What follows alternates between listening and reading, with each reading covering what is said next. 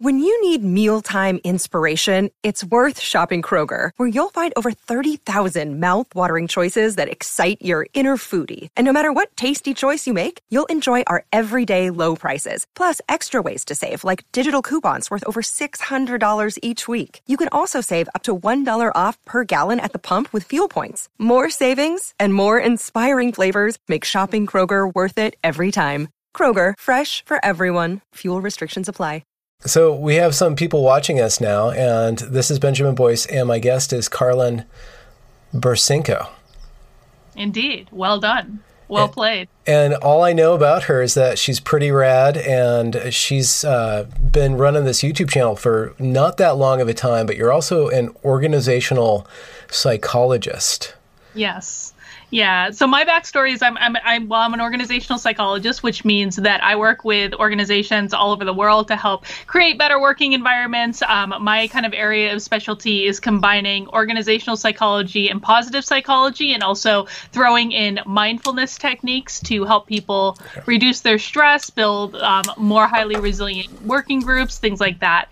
And so that's what I do. But I also have a YouTube channel that I started just to talk about workplace stuff, and then about a month into it, an article that I wrote about going to a Trump rally as a Democrat went viral on the internet, and then my channel kind of accidentally exploded into like the politics realm, and I talk a lot about social justice stuff and how I think it's impacting the world and things like that. So, do you ever give implicit mindfulness trainings to people? Implicit mind. Yeah, I mean, I wouldn't not necessarily implicit. I think where I've really kind of found my sweet spot, and I actually wrote a whole book about this, is taking different mindfulness principles and making them practical in the work environment. So a lot of times people don't know how to translate mindfulness into the workspace in a way that feels appropriate. And so that's kind of where I sit. Not so much about meditation, but other things. Okay. Before we translate mindfulness, could you define mindfulness? Is there like a blue pill that we can swallow on this? So when I'm looking at mindfulness, I think about three core principles. The first is being aware of what's going on in your mind, the internal dialogue that you're having, how you're perceiving different certain situations, how you're perceiving different coworkers. Also being aware of any signals that you're getting from the body about if you might be under stress, if you might be getting angry, that sort of thing. Just noticing, not judging them at all. So being aware, number one. The second is existing in the present moment. So oftentimes in work, and frankly in life in general, everything I talk about can be applied to both work and life.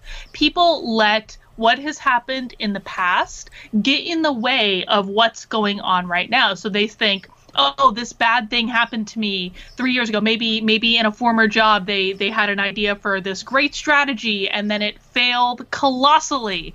And they think, oh, it failed that one time 3 years ago, so it's always going to fail. Well, guess what? 3 years later, that strategy may have found its time. It may be, the audience may be ready for it. So you don't want to let the past get in the way of what you're working on in the present. In the same token, you don't want to let any fear of what might happen in the future get in the way of what you're working on right now. So how that manifests is people who say, I'm not even going to try because my boss will never approve the budget for this. And so they psych themselves out. Or a lot of times, actually, what I see most often is people say, my boss hates me, I'm going to get fired. So there's no point in even trying. And then in having that philosophy, they end up getting themselves fired because it impacts how they're interacting with their boss. Okay. So being in that present moment, focusing on what's going on in front of you right now, not worrying about the past, not worrying about the future. The last part is trying to take a non-judgmental approach as much as possible. And essentially that, we make upwards of 35,000 judgments or choices every single day. So we're always making judgments about different things. And most of the time we're doing it without thinking about it. Well, what if we just slowed down and kind of just looked at what's in front of us and say, this isn't good, this isn't bad, it just is. And when you give yourself that space, when you give yourself that pause, you're able to take whatever's in front of you, even if it seems like it might be kind of a bad thing, and use it to your best advantage. You open yourself up to more opportunities. So those are kind of my three principles. Some principles.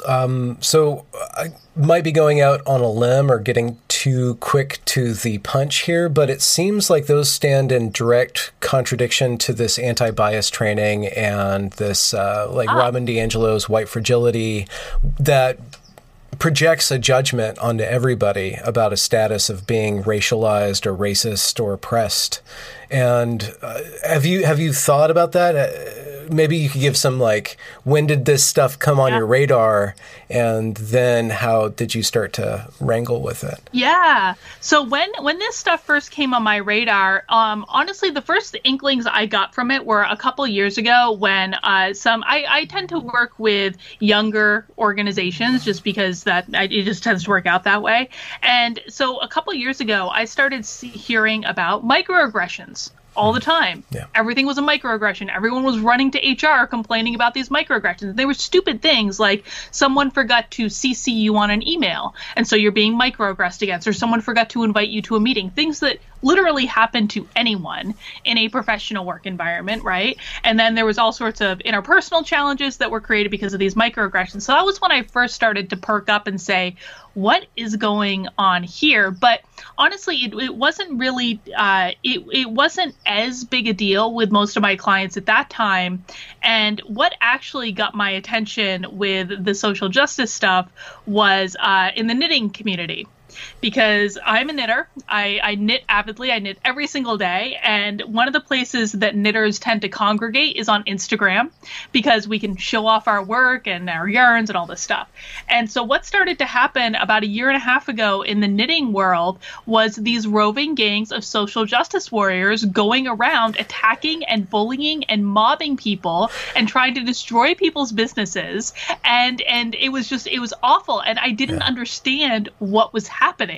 And so then I kind of started to pay attention to it. And then the minute that I started paying attention to it, I started seeing more of it show up in the work environment. So it's kind of one of those things that I think a lot of people, they interact with what's going on, and they don't really understand it. It's kind of like, that's kind of odd, or I don't understand that person's approach, but they don't necessarily see the big picture of what's happening until you see it, and then you cannot unsee it ever, and you start seeing it everywhere. Mm-hmm. Mm-hmm. And let me go back a little bit so we know where we're kind of going to compare and contrast different sorts of, I guess, HR strategies towards working together in a workplace. How does mindfulness scale? It seems like it's very individual based. And how do you get that to foster in corporate community or culture? Yeah.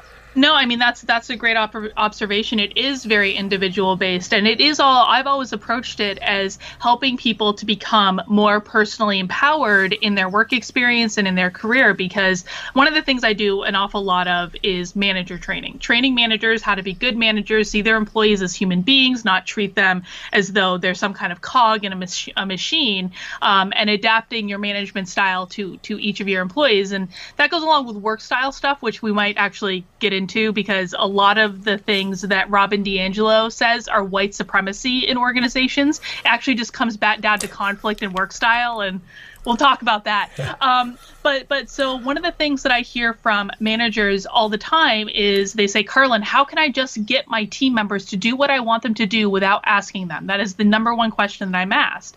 And so when I approached mindfulness training at work, it was all about helping people to personally empower themselves so that we could appease the managers who just wanted these people to go out and do things and not be asking permission all the time. So you're right, it is a very individual thing, but I found that when we do mindfulness training in small groups in organizations, I'm talking like 20 people or less, we can really start to make, and this works especially well in like small to mid-sized organizations, we can really start to make a lot of difference in terms of how much control people feel like they have over their job. I mean, people all the time, more than you would think, are constantly waiting for their boss to give them permission to do things. And there's kind of like an unwritten expectation there that if you're my boss, you're gonna tell me exactly what to do at every single moment. Well, bosses don't want to operate like that. Bosses just want to kind of kick back in their chair and focus on their own work and trust that their people are going to do the things they want them to do. So there's a disconnect there between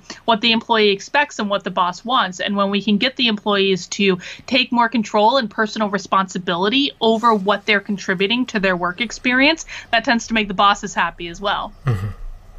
That makes sense? Yeah. And so how do you, I guess, measure competency? You don't worry about that then. You worry about empowerment. So what is like could you define empowerment just a little bit more? Because that is a word that's used in this alternative training. Yeah. Well, competency is not something I tend to worry about. And I think this is actually a really important point because especially when you're working with younger professionals, they're not competent.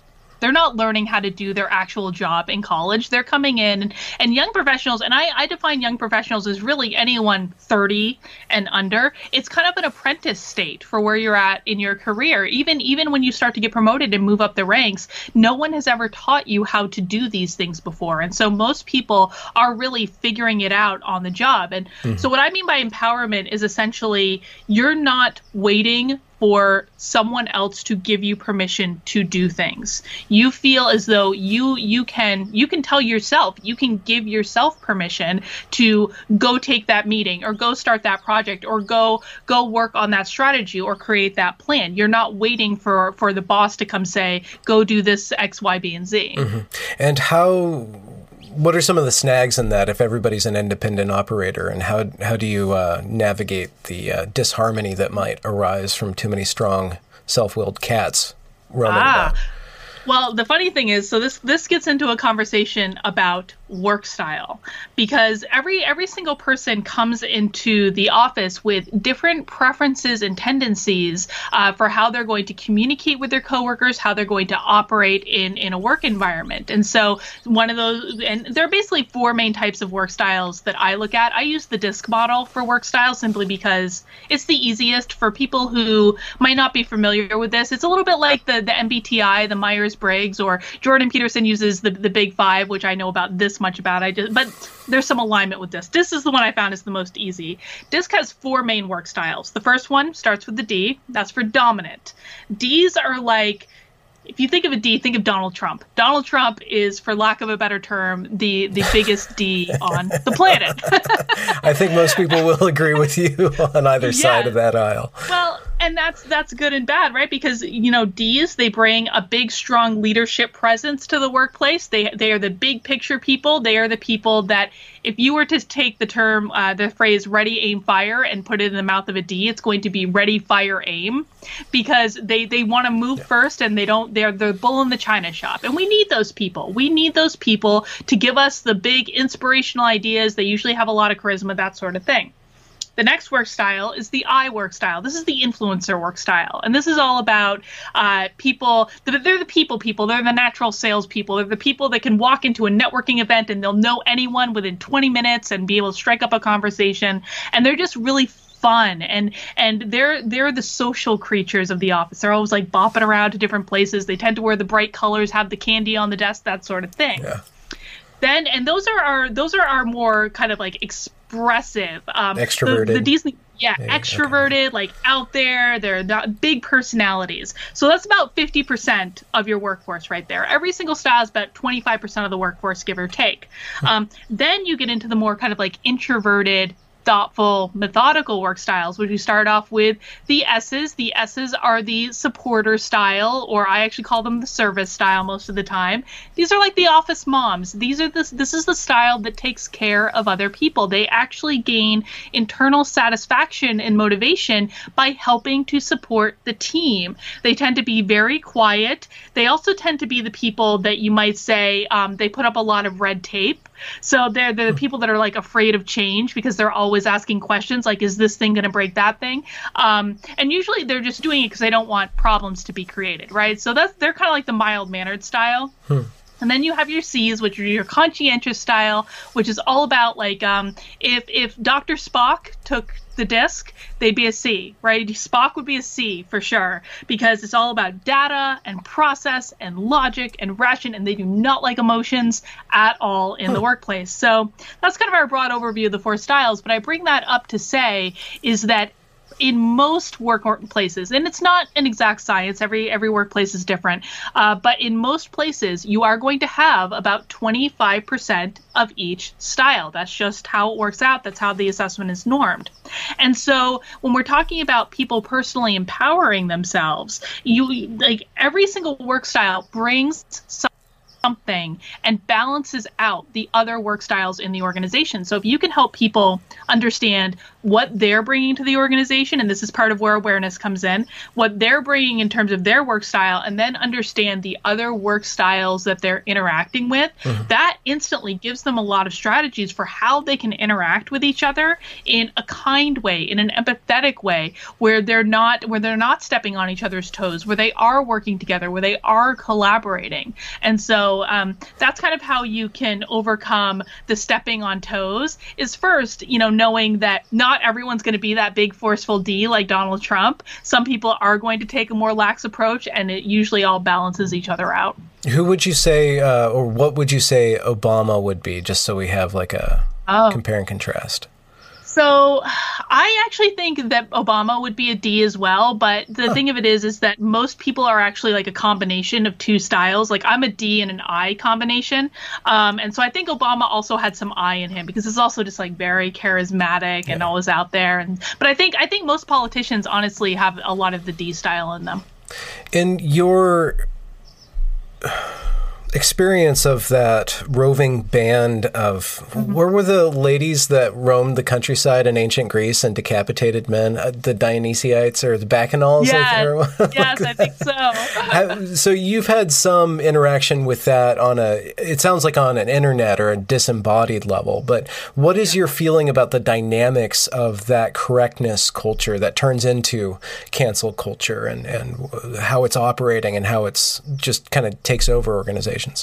Well, the ironic thing is, and I was thinking about this a couple weeks ago, is what I see in those roving gangs of social justice warriors is that there is always someone at the helm of that roving gang, right? And usually that person tends to be exactly like Donald Trump. They tend to have that same high D style. It's my way or the highway. My way is the correct way. And they usually tend to be very charismatic, so that they gain a lot of followers that might have some of the more passive styles in them, where they're like, oh, this person is saying this, and they seem pretty confident that person over there is a white supremacist because they haven't bent the knee to the white fragility training. Yeah. So there usually does tend to be kind of like that leader, and then there tends to be like a lot of followers who don't have as strong of a personality, at least that I've seen. Is there something about, what is your conception of what they're trying to do and why they act the way that they do? Just within, I guess we can use the knitting community. Like what do you think that was about, or what was it founded on? Power.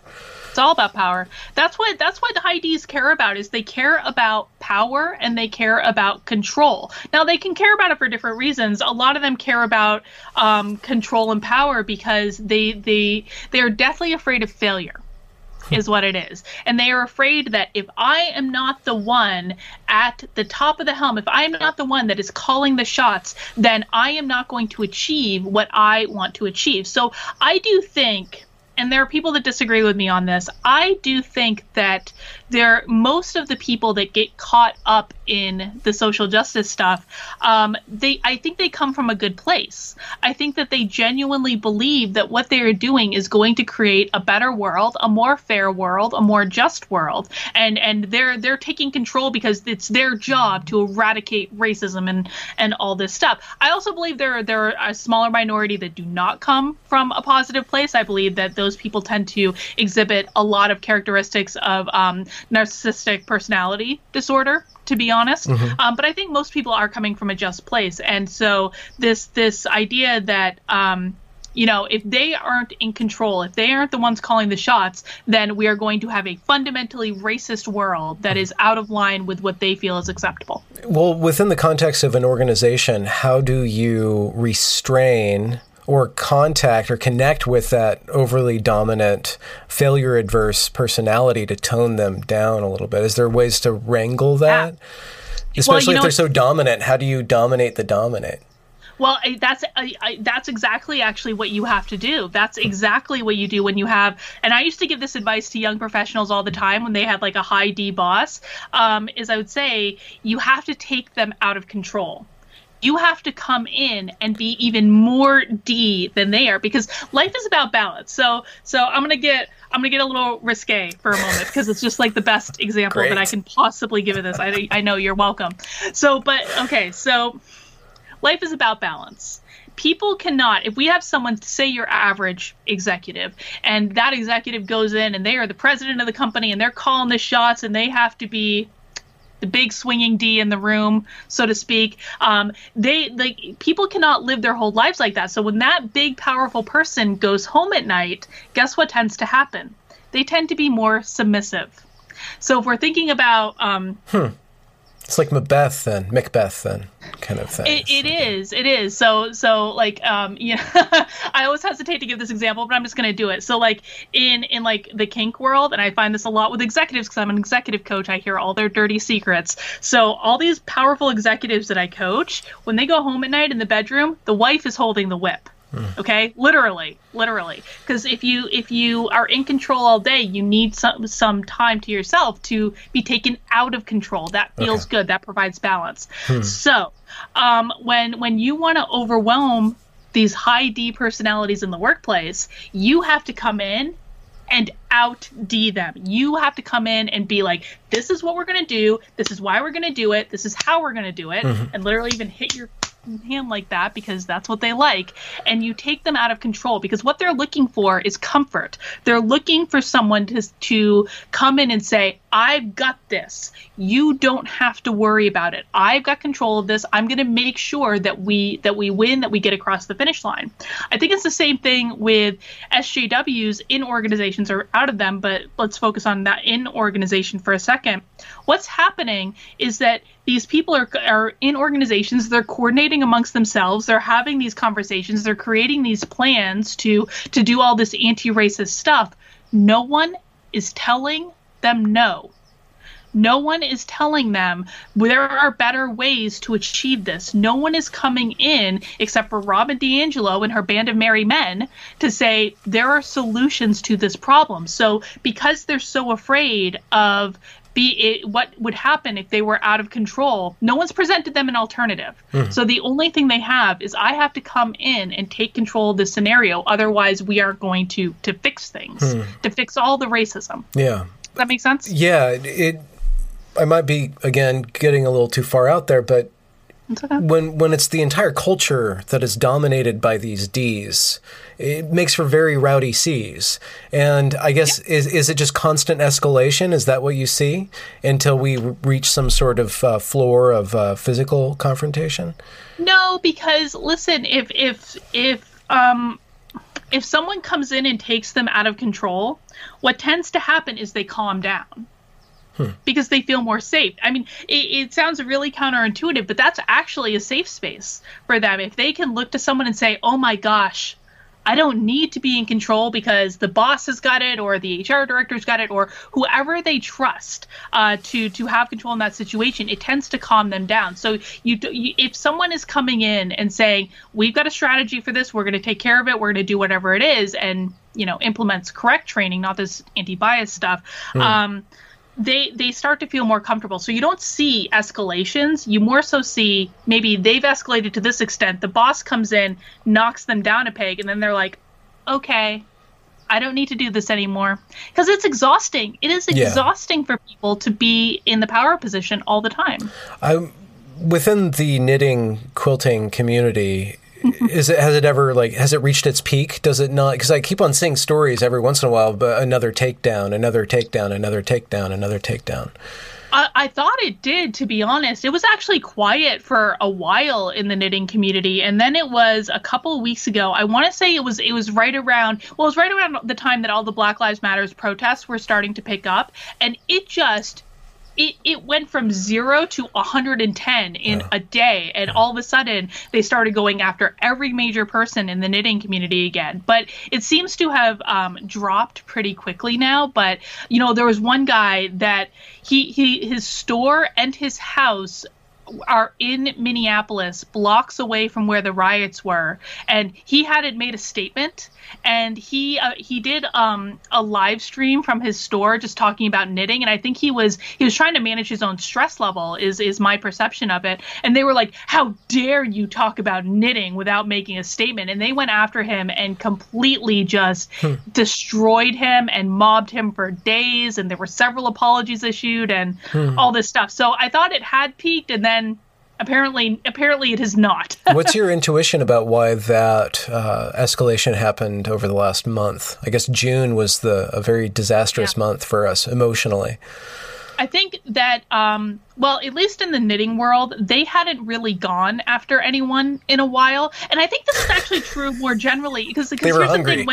They were hungry. It's like they were hibernating, right? It's like we had the pandemic, we had an actual problem, and what was so interesting to me was the SJWs were all laying low during the pandemic. It was kind of like they didn't know what to do. They didn't know how to insert their agenda into things. And so they just weren't doing anything. And I think many of us thought, we were like, has it finally died? Yeah, I was thinking that too.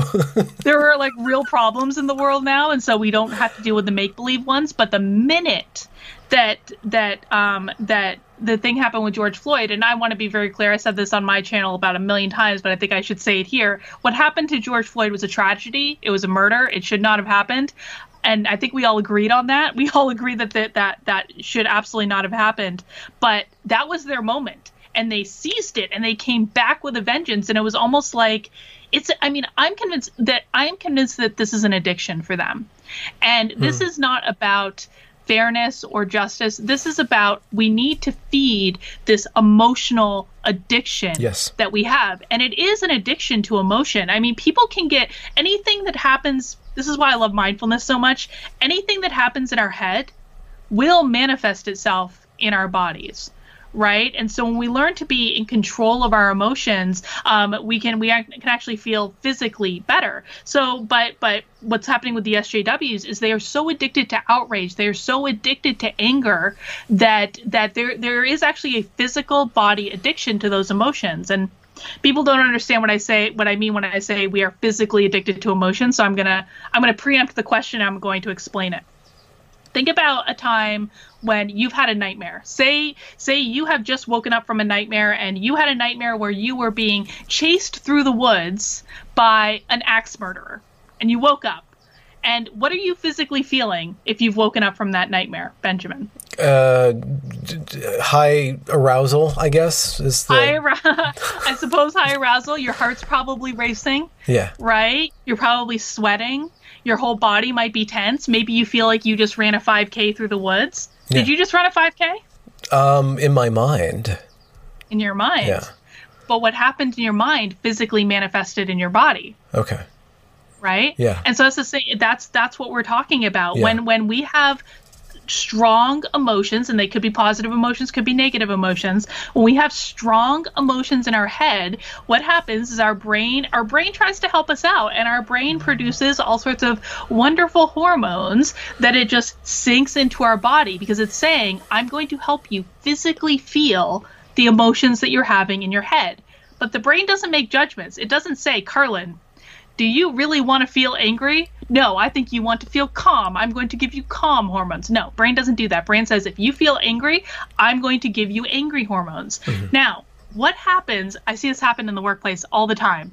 So what happens if you have an average employee that hates their boss causes them all sorts of stress. Every time they see their boss, they get a little bit angry. And so this person sees their boss every day. Every day, their brain gives them these nice little anger hormones that makes their body feel angry, right? What happens when the boss goes on vacation? And all of a sudden, they stop getting that hit of those hormones every single day. And for the first couple days, they're like, this is great. This is like, I'm on vacation too. I don't have to see the boss. I'm not getting angry, all this stuff. What happens by about day 3 or 4 is they start actively going through withdrawal from the emotions. So they go through a physical withdrawal because they're not getting that hit from hormones from their brain, right? So the body's like, brain, we had a good thing going here. Like, you got angry, I got those hormones, like what happened? And so when that happens, they start creating problems. They start creating problems where there were no problems before. So they start getting annoyed about silly things. They're like, you didn't put a smiley face in that email. What the hell? And they start these interpersonal conflicts over nothing. And when you have the idea of microaggressions coming in, then you have just a carte blanche. Oh, yeah. Anything can be a microaggression. That's what's so great about microaggressions is literally any single thing can be a microaggression. And let's just ignore for a moment that no single microaggression affects two people the same way. That doesn't matter. They start to look for things to be upset about. And this is exactly what's going on with the SJW stuff is it will never, ever, ever be enough. Because they are addicted to the emotions of anger and outrage. I noticed that about myself. I think it was in 2015. I noticed that I was going onto a specific subreddit because they had this type of outrage porn that I was really into. It loosely tied to Gamergate, and I was just like looking at all these crazy SJWs like ruining the gaming community, and I'm like, whoa, you're looking for that now. You're looking for that hit now, and you see that on Twitter too. If 2 days go by without a cancellation, they'll find somebody to cancel. Oh, and that happened to me with the knitting stuff too, and I think it's actually happened with a lot of the knitters. Is we're actively looking to engage in these, because the thing about the knitters is we fought back. Right. Okay. A lot of us fought back against the crazy SJW. So now I feel like we're all on guard, kind of like looking for this stuff. And one of the things that I'm thinking about is it's that quote about not becoming the monsters that you're fighting. Yeah. Because I really am afraid of that. Because sometimes I feel like I go from 0 to 60 in terms of anger so quickly with these people. I'm like, nope, not today. Okay, yeah. SJW. So what were some of the tactics that the Jedi knitters used against the Sith knitters that were effective? So I think the biggest thing was just speaking up at first, to be honest, which was not altogether an easy thing, because we're talking about literally, I mean, one of the instances in the knitting wars was one person, the worst mobbing that happened was this one person wrote a poem about kindness and posted it to Instagram. And that was not considered to be acceptable. That was considered to be tone policing. And he got mobbed by hundreds, if not thousands of people for days and days and days. And it sounds silly, but he actually ended up going to the hospital on suicide watch because they destroyed his business. No, I'm not. I'm laughing in commiseration. It's really intense. It was awful, and thank God he's okay now. But it was really difficult to speak up, and I wasn't the first to speak up by any means, but I think I was one of the earlier ones. And how I did it was I just posted the definition of the word bullying on my Instagram and just tagged their little hashtags in it. And I did my dissertation about workplace bullying. So I understand what bullying looks like. And so it was just little things like that. I was posting the definition of bullying. We had another person, Nancy Round Rabbit on Instagram. She started just posting these one-word posts that talked about the different phenomena we were seeing to try to teach people what was going on. At the same time, we were very lucky that Unsafe Space, which is a show that both you and I have been on YouTube, they started talking about the knitting wars and they started explaining what was going on, and that was actually really helpful. And a lot of us call it our favorite knitting podcast now because they still are the people talking about this the most.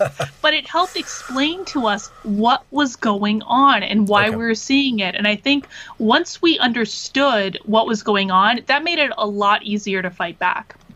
So we spoke very briefly, or we just kind of pitched in. I threw an idea out there and you said, yeah, let's do that. But organization after organization are being infiltrated not only with training, but entire departments who are devoted to policing discourse and behavior, called diversity, equity, inclusion, or just like this kind of metastasized HR department.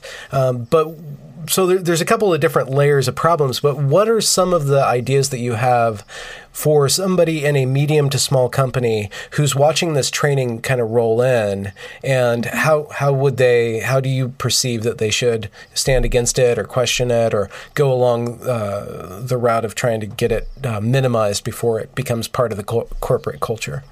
Well, I think one of the first things, and James Lindsay has written a lot about this on Twitter lately, and he's actually got a much better handle on how to fight back against it than I do in the organizational context, to be frank. But I think the very first thing that people need to understand is that most executives don't care about this. They can be releasing all the statements in the world. I don't care. Most of them do not care. They are simply doing it because they know that if they do not do it, the mob is going to come after them. That is all it is. And so maybe there's a handful of them that are actually bought into this ideology, but most of them flat not. Even if they have a diversity and inclusion office or a person in charge of that doesn't necessarily mean that they're bought into this ideology. And I think people need to have that context going into it, because so many people are afraid to speak up against it and to say, this is not the thing that is required. Now, when they do have these diversity professionals, oftentimes they're going to default to them because, again, people need to have an idea of how executives make decisions, right? Executives just want to focus on the high level. They want to focus on the things that are actually driving profitability for the organization. HR, diversity and inclusion, that is a cost center for the organization. It is not producing profit. It is only costing the organization money. But it's one of those things, again, so the executive is almost always going to say, you guys just do what you want to do. Just don't bother me with it. Don't take up too much of my time. So it's really the diversity and inclusion offices and the HR offices that are running the show in this. How I think that people can push back is really to question the value of these types of trainings to executives, to the people that are actually paying the money for the Robin DiAngelos to come in. Because I haven't seen, and I'm curious if you've seen any data about this too, but I have actively been looking for data that proves the effectiveness of this training. I haven't found it. Have you seen anything? One thing that I found, and it was a while ago, said that it's actually more cost effective to focus on communications rather than implicit bias, just like on how to communicate with human beings as human beings. Yeah, and that's what I believe too, and that's why I put all the emphasis on the work style training, because when you look at these, I have this like 6-page document that the city of Seattle is using for their diversity training, and when you look at every single bullet point on that list of what makes a white supremacist organization, every single one of them goes back to conflicts in work style. And guess which work style they have the most problem with? Trump's work style. Trump's work style. But which is ironically the people who get the most power in these environments. Yeah, that's exactly it. But that's what they characterize as a white supremacist organization, is that overtly dominant style. When they, if everyone just stepped back and understood more about themselves, what they're bringing to the environment, how they can interact well with their coworkers, that would alleviate almost every single problem that they have. Almost every single one. And to bring it back to the individual, have you been in because not only are organizations suffering strain from white fragility, etc., but a lot of family members, personal relationships, husbands, wives, brothers, sisters, friends groups are now being thrust into this. You need to be an anti-racist because it's no longer off the table for you to just not be racist. You have to be anti-racist. There's a very zealot, evangelical kind of thrust to this doctrine. So how do you confront somebody, or, how do you deal with somebody who's exhibiting very zealot-like behavior and forcing you to believe in something? How do you kind of talk them down from that pitch? Well, I think the phrase you use there that's interesting is someone is forcing you to believe something. No one can ever force you to believe anything. Right? You have to make the choice. Do I buy into this or do I not buy into this? And if you fundamentally don't buy into it, I think that it's a matter of, one of the issues that I have with what's going on right now is that people are so afraid to speak up against it. People on all sides. I mean, I get emails all the time from people who, even if they hate Trump, they hate everything he's doing, they're like, I'm not on board with what's going on, but I'm afraid if I say it, I'm going to lose my job. So let's just, stepping back, in any organization, probably about 50% of the people there are not supporting this. And we know that because probably about 50% of the people, frankly, voted for Trump. right? And so they're not on board with this, but they're terrified to speak up. I think that is actually the best thing that we can all contribute to the situation right now, is if we are not comfortable with what's going on, it doesn't matter how adamant the person is standing in front of you. The person, you are responsible for what you are contributing to the situation. You are not responsible for anyone else's response to what you are contributing. And so many people are worried about the response that they're forgetting to focus on what they are giving to it. So I think speaking up and not worrying about, let them have their hissy fit, let them wear themselves out. It's like a child on the floor screaming and beating the floor. Let them cry and wear themselves out, but you don't have to give into it. But in an employment situation, you're responsible for your livelihood, your rent, and your children, whatever your job is helping you support. So if you're putting that on the line, it's not just, you have to be responsible for the response that you're going to get for speaking up and standing up. And you could lose your job. Yeah. But you have to ask yourself, I mean, first off, getting fired is not as scary as a lot of people think it is. It's really not. You are going to be able to get another job. I promise you, you're going to be able to get another job. But most of the time, it's not going to come to that. And what I've thought about quite a bit is, what if everyone in any organization that doesn't support this just spoke up and said no? Are they going to fire half the organization? No, they're not. They can't. That would be shooting themselves in the foot. And so that's why speaking up is so important. Don't be afraid of losing the job. If you are going to get fired for standing your ground around something that has nothing to do with the work that you were hired to do, then do you really want to work there anyway? Honestly, there are a lot of organizations that are just fine that you can go work for one of them. And I know it's a little bit tricky given the economy is kind of bouncing back right now, and I get that. But they can't fire everyone who speaks up if everyone stood together and had their voices heard. They can't do it. Is there a way to, there's a number of different ways to tackle this ideology or this philosophy and this set of behaviors that we call all these different names. And the problem with the names is that it seems like we're ragging on SJWs when we're actually talking about a very specific phenomenon that's repeating itself over and over and over again through all these different layers of life. Is there ways of arguing against that could be used, or is mindfulness a way of arguing against a philosophy by showing its strengths and weaknesses, by showing the effect that it's actually having on somebody? And is that it might be kind of ethically squishy area here, but is that a way to gauge the reality of a belief system? You know, I mean, the spiritual part of me that says that reality is what you make of it, which I know is not something people want to hear when it comes to, particularly in relation to the SJW stuff. But, truths are true to those who believe them. And I think that if you can get yourself to a mental place using mindfulness, using meditation, using whatever tools you want to use to feel powerful, to feel in control, to feel comfortable expressing your point of view.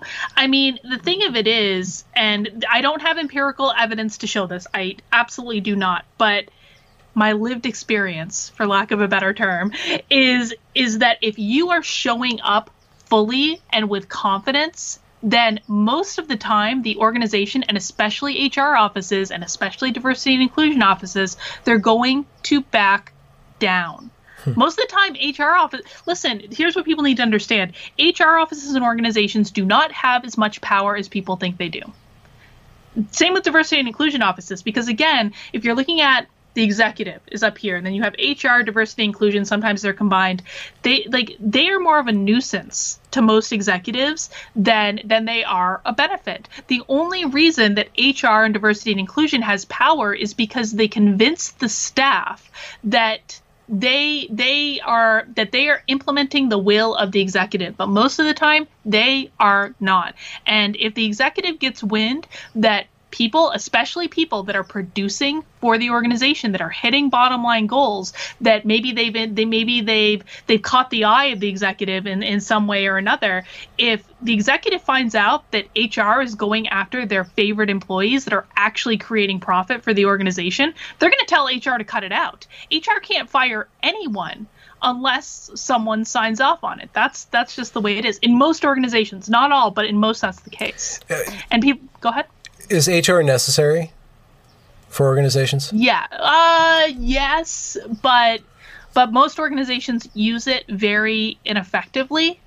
I would say I think HR can be incredibly valuable for organizations. There are a lot of things about the employee experience that needs to be managed. Everything from onboarding to benefits to perks to recognition to all the different tools you can use for all these things. These things need to be managed somewhere. I actually think that it's a mistake when organizations outsource their HR. And a lot of organizations do that, or when they use HR just as like a CYA thing to make sure they don't get in legal trouble and sued. But there's a lot of benefits that can be had when HR people are actually focused on the employee experience and setting in place systems and processes to support that, rather than doing these little witch hunt things. Yeah, that's the question. So how do you perceive HR got infected by this kind of policing, inquisition kind of stuff? It seems like drastic overreach of what they were supposed to do, but now it's kind of just across the board. Could you help me understand that? It started a couple years ago with, what's funny is the main HR organization in the world, the Society for Human Resources Management. I've spoken at their conference the last several years. I was supposed to speak at it actually this week and they canceled it. Why would they cancel it? I don't know. I was supposed to go to San Diego, man. I was ready to go. But they did cancel it. And so the organization, SHRM, has actually gotten in trouble with the HR community because Johnny Taylor, who's the president of SHRM, has worked very closely with the Trump administration. And SHRM has not bought into this stuff. They really haven't. They've been working alongside the Trump administration on all sorts of things. And there have actually been a lot of campaigns that the HR community has kind of been trying to bubble up to fix the main HR organization because they aren't buying into this stuff. So I think, and I think that's actually good news because not as many HR people are infected with this as people think. Okay.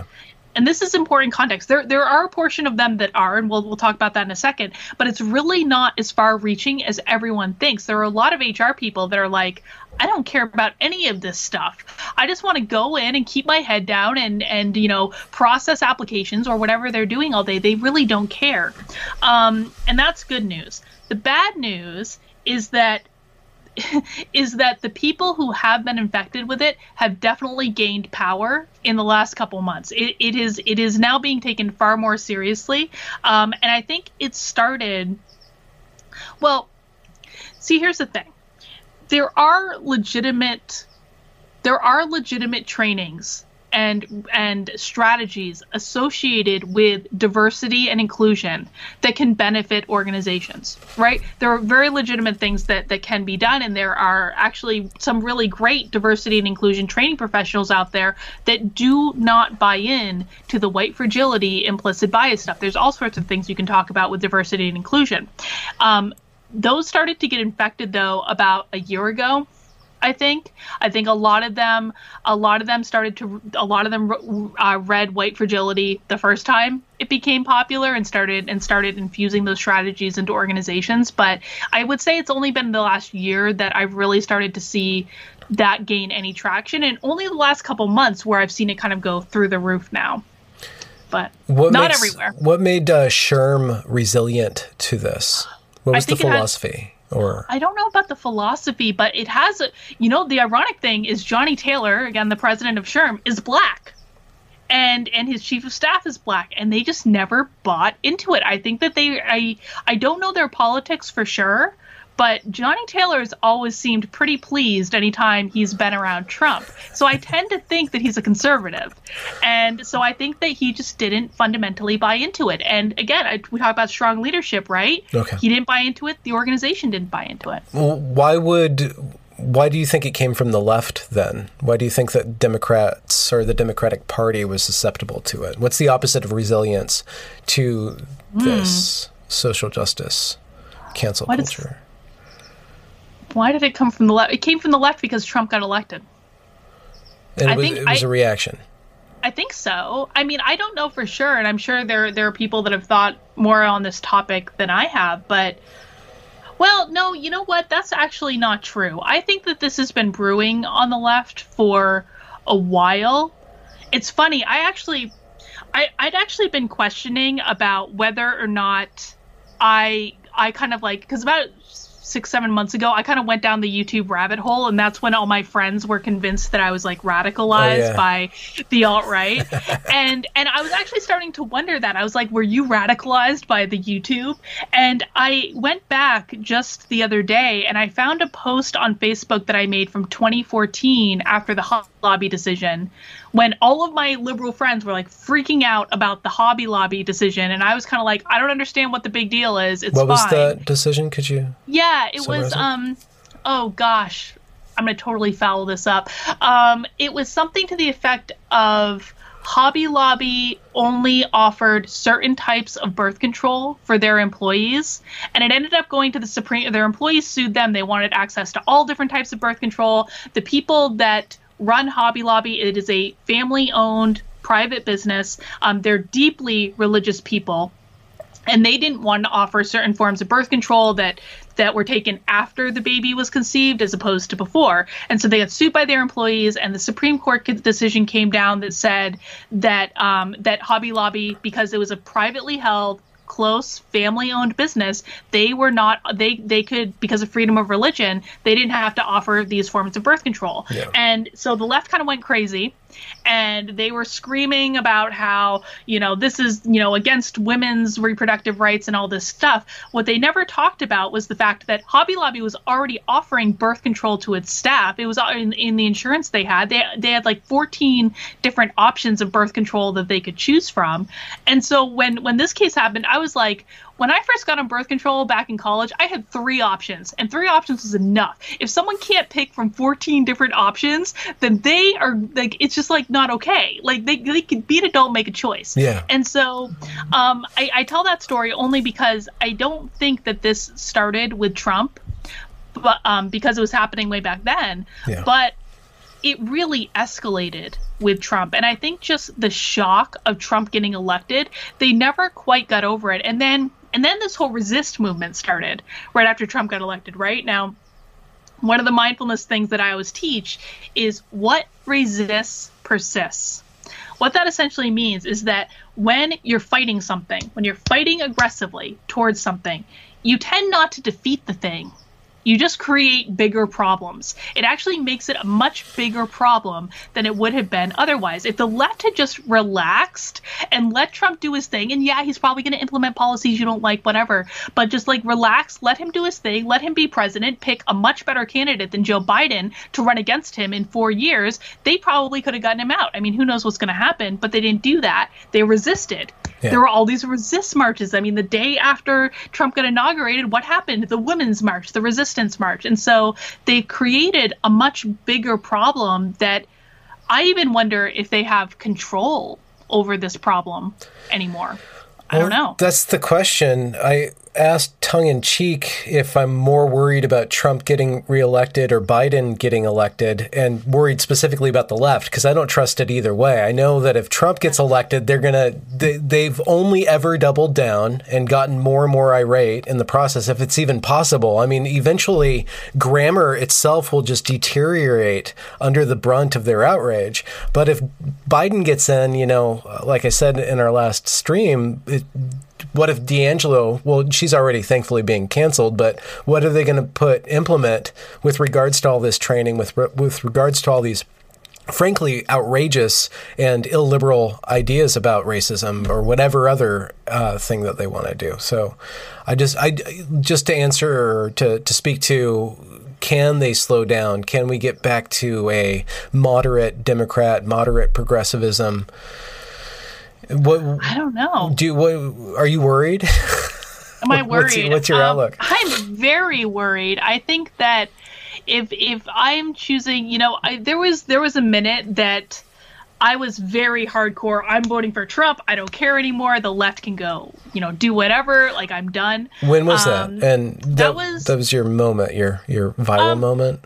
So no, it was actually after the viral moment. So what happened with my moment is, so I live in New Hampshire, right? So I had actually seen every single Democratic presidential candidate. I voted for Pete Buttigieg in the New Hampshire primary. I was very into New Hampshire politics for the primary. And then the day before the New Hampshire primary, Trump was coming to town to have a rally, and I kind of thought, well, why not go? It's going to be a spectacle. If nothing else, it's going to be like a fun time. I've never been to a Trump rally before. So I went, and then I wrote about just my experience meeting Trump supporters and discovering, lo and behold, that they were not actually bad people, that there were no Nazis at the Trump rally. There were no Klan robes at the Trump rally. They were just like normal, average, everyday people that just had different ideas than me. And I don't know. I mean, I suppose this shouldn't have been a revelatory moment that Trump supporters are not evil, mean people, but it was, because I had been stuck in the liberal echo chamber of like MSNBC and social media and my friends. And so I wrote this article, and I didn't say anything profound in it other than, we need to start mending the political divide, and I'm not going to hate people I don't know simply because they voted for someone different than me. I was really over that kind of angst. And so the article went viral, and I immediately got attacked from every which way from the left. And I won't say I wasn't expecting it, but it hits you hard when all you do is write an article saying these are not bad people, and all of a sudden people are going after your business, people are contacting your clients, people are sending you hate mail every single day. I lost so many friends in that, and just being treated really, really badly by everyone that I had known, even my own mother. I was on like Fox News a couple days after my article went viral, and I hadn't been able to get a hold of my mother up until like half an hour before I was on Fox News to tell her, like, turn on the channel or whatever. And I told her what was going on, and she was like, "Carlin, that's great, but those are the enemy." And I was like, okay. Did you not read the article that I sent you 3 days ago or something like that? So it was essentially the blowback from the left. And then the pandemic happened, and I thought that the Democrats were being very obstructionist in terms of helping people and the relief package around that. And then and I always said, even back last fall before any of this, I always said, if the Democrats try to destroy the economy for the sake of winning an election, I will never forgive them. Because I was having the best year ever for my business before all of this blew up. And I was very annoyed, and I said, you know what? Screw it. I'm voting for Trump. You can all go jump off a bridge for all I care. I was very angry. And I kind of waffled back, and I was like, I actually like some of the things Trump has done. I really do. But some of them I'm just like, man, Trump, like, get it together with the attitude and the tweeting. And like, I really think that Trump could have come out a lot stronger after, George Floyd's death. And he could have said, maybe like make Juneteenth a national holiday or something. Like, there's so many things he could have done to bring people together in that moment. And he didn't do it. And so then I was like, I don't know if I'm voting for you anymore. But here's the thing, is I actually think that this is a much bigger question now. I think that where I'm at right now is this is not a decision between Trump and Biden as much as it is a decision between, do you want an authoritarian control freak party to take over our country? Or do you want to give Trump the helm a little while longer, even though he's not your favorite person in the world? And so I actually think that this is, because one of the things I have to say about Trump is he hasn't been a fascist in this whole thing. He didn't knock down Chaz in Seattle with the army like he could have. He has kind of sat back and said, you mayors and governors, you do your thing. He has not been a fascist. And so fundamentally for me, this is a choice between authoritarianism and liberalism, for lack of a better word. And on that premise, I think I have to go with Trump, because Joe Biden, if he gets elected, is not going to be leading anything. He's not going to be in charge. I don't think he's leading anything right now. No. Maybe he has some sort of input into what his Twitter says, but I doubt even that. I doubt it. No, I saw a video of him the other day where people were asking if he has cognitive tests, and he was like, "I'm tested all the time. Just look at me." And he didn't even answer the question. I was like, "Do you even know who you're running against right now? Do you know what's happening?" Huh. And it's just irresponsible. Like, the fact that the Democratic Party, of all of the candidates that they had, put up Joe Biden. I'm like, do you even want to win? Are you even trying? Yeah, maybe he was a loss. It seems like these mobs come through and force corporations to make these statements, and now McDonald's is promoting Kendi, just the stupidest man in the world. If you remember my Evergreen documentary, there's this one guy named Felix Braffith who's really a horrible public speaker, but he has the mic a whole lot, and he's doing a lot of like the preaching at the canoe meeting. But he's like kind of this weird, vacuous, just diversicrat. You know, he's just talking about revolution, but he has no charisma. And Kendi's the same way. But anyways, all these corporations are making all these overtures. All these businesses are presumably putting in these workshops and trainings. And for sure, academia has... It's bolted right into academia that the most powerful people on the campus are these diversity, equity, and inclusion officers and stuff, which is horrible, horrible, horrible situation to be. And I think it's a different situation than with corporations, because corporations actually have to have a bottom line. All the colleges have to do is just munch on student debt.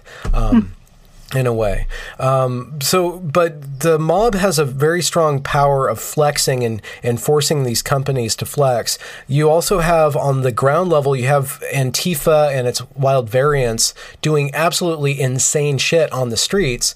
But maybe that is just a distraction. Maybe the overreaction that I kind of dread from the left, from the authoritarian left, will kind of fizzle out. But I still feel like they're going to keep on doubling down and doubling down and doubling down.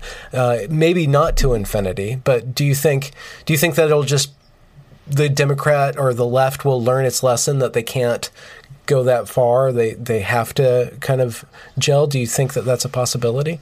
I don't know, because I've thought a lot about this. I'm terrified of what happens if Trump gets reelected in November, and I do think Trump's going to get reelected in November. And I think that, you know, I spent a lot of time in the past day or so in there are all these groups on Facebook about exposing racists and like providing evidence about people's racism and creating these strategies of reaching out to their employers and all these things. And I've spent a lot of time in those groups in the past couple of days. And I think that they would be legitimately shocked if Trump got elected. I think that they would really not see it coming at all. They're convinced that Joe Biden is an absolute lock, that everyone's in favor of Biden, that no one's possibly going to vote for Trump. And I don't think that that's the case at all.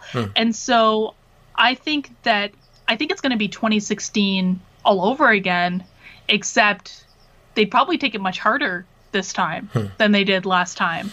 And I think that one of the things that we're seeing in terms of, you know, we're seeing this on Twitter and the Twitter and Reddit and, you know, these mass cancellations of conservatives. I think they're terrified. And so you know, part of me says that it might just be easier if Biden got elected, just give them what they want. But I don't think that's actually going to fix the problem. At the end, I think it's just going to embolden them. And I think that's what we see on college campuses, right? Is they get a victory, they get emboldened, and then they're like, ooh, what more can I take? What more can I take? Like children, seeing how many times they can go back and take candy out of the jar, right? I thought you were saying that they're feasting on children. Like, ooh, I can have all the children that I want. No, well, maybe. I mean, I think if they thought it would help them meet their goal, who knows what they would do. So what's your plan going ahead? What are you focusing on the next few weeks with regards to your media output? Or do you have like a conception of what you're up to as you move through this virtual space? Yeah, I think one of the things I've been focusing on quite a bit is, you know, I never thought I would put myself in a position of helping conservatives to win an election. Life, man, life comes at you in mysterious ways. But one of the things I'm actually spending a lot of time doing is I have a community on Locals where I have been coaching people who are Trump supporters to express their beliefs. And I don't always agree with what they're saying, but I think that it's very important, if I'm coming from a place where I believe mindfulness and empowerment is important, and taking control of your experience is important, then expression is a gift that I think that we all have been given by virtue of just existing. We don't have to do anything to earn the ability to express ourselves, but it's kind of like a use it or lose it thing. And I think a lot of people who have supported Trump have been quiet. And if I want Trump to win in November, and I think that is important, I want to be helpful in terms of teaching people how to find their voice. Because one of the things I've heard from Trump supporters over and over again, and it's so funny because I never would have guessed this when I was still a Democrat, is that they don't speak up. They're the silent majority. They're going to show up and vote in November, and that's all they're going to do, because if they speak up, or if they wear their MAGA hats, or if they put a Trump sign in their front yard, someone's going to destroy their yard or key their car or all this stuff. They're so afraid. And, if I can help people to find their voice and to say what they think without fear, questions of it, that to me is time well spent. And, maybe Trump wins, maybe he doesn't. But helping people to find their power is something that I'm very interested in. Yeah, it seems like we're under a soft form of the reign of terror in the way. Like, there is a lot of social pressure not to disagree with this particular narrative. And I've been trying to do my own, contributions to that. And you're doing wonderful. You kind of came out running. It's just so amazing what you're doing. I mean, well, I was a professional speaker I still am, I guess, technically a professional speaker. There are just no events that I can go and speak at.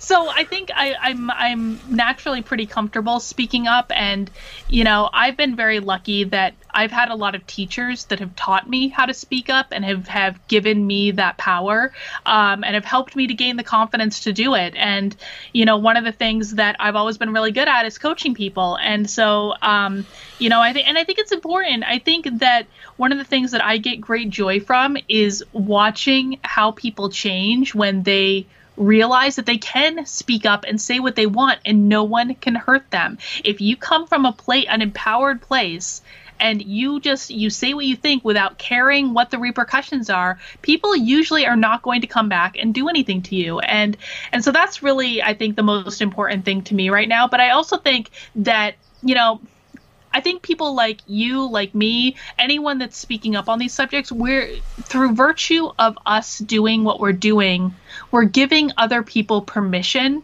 to do the same. And we're showing them how to do it. And we're showing them that there are all sorts of different ways to speak up, that you don't need to be aggressive about it. You don't need to be mean.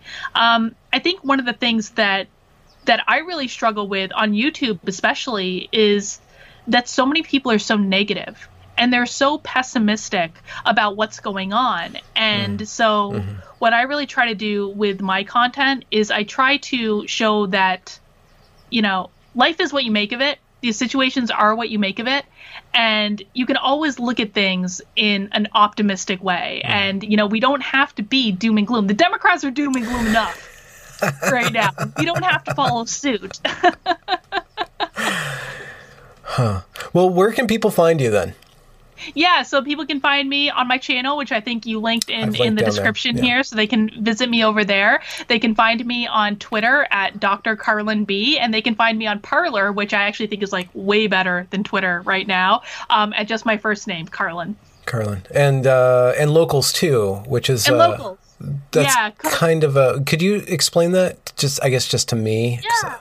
So Locals is it's Dave Rubin's platform about just like kind of creating like these uncensored communities that people can join for their favorite content creators. So I'm on there. I'm at kb.locals.com. All sorts of people are on there. Zuby's on there. Dave Rubin's obviously on there. And it's basically like a little contained social network. So you can post whatever you want. You can have interesting discussions. One of the reasons I joined Locals was I trust Dave Rubin not to censor things, to be really honest. And it was funny because I have a discussion group on Facebook that's just dedicated to civil discussion from a variety of different perspectives. And almost immediately upon launching that group, Facebook started censoring us started just deleting stuff from the group. So I was like, well, this is not going to last very long. Sons of bitches, man. Just amazed. It's crazy. And some of the stuff they're censoring, it's like, it's so innocuous. Like, one of the things that just got immediately deleted from the group when someone posted, and I got a notification as the admin, but it was just a list of questions like, why can I shop at the supermarket, but I can't shop at TJ Maxx? It was just a list of questions like that, and Facebook nuked it. Wow. So I'm doing that on Locals now to get away from the censorship. Yeah. Well, thank you so much for joining me. I hope we can do this semi-regularly or whatever. Me too, man. I think that you're one of the voices on YouTube that I really appreciate because you're just so kind of like even-keeled, and I really appreciate the perspective and just like the sane conversation. Sanity is at a premium right now. Well, that, and when I do go crazy, it really pops. It really pops when I get angry. It does. You know? So you've been getting more persnickety lately, and I've really enjoyed it. Like, you did something like, I think it was like last night. I was like, ooh, Benjamin's having a moment. Well, they went after Gender Critical, and like I said, I don't totally agree with that community, but I want them a part of this conversation. It's just insane that they get nuked. And then all that porn's up, too. It's just insane. It's terrifying. I mean, you know, free speech is one of those things that, like, I've cared about the most since I was a kid. And I learned when I was, like, 13, 14 years old that the way that you protect free exchange of ideas, freedom of speech, is that you have to defend the ideas that are most reprehensible. I learned that when I was a kid. Apparently people don't learn that anymore. Yeah, no. We're going to quick see the product of the squelching of speech. It's gonna cause even more problems than they're trying to fix. I agree. Well, thank you so much for joining me. I'll let you get on to your the rest of my day. Yeah, whatever that's going to be. Yes. Thank you for having me, my friend. All right. I'll talk to you soon. All right. Bye. Bye. Congratulations for reaching the end of the podcast. If you enjoyed this product, consider donating to this channel via paypal.me/Benjamin Boyce or joining me on Patreon. Also follow me on Twitter at Benjamin A. Boyce. Have a good night.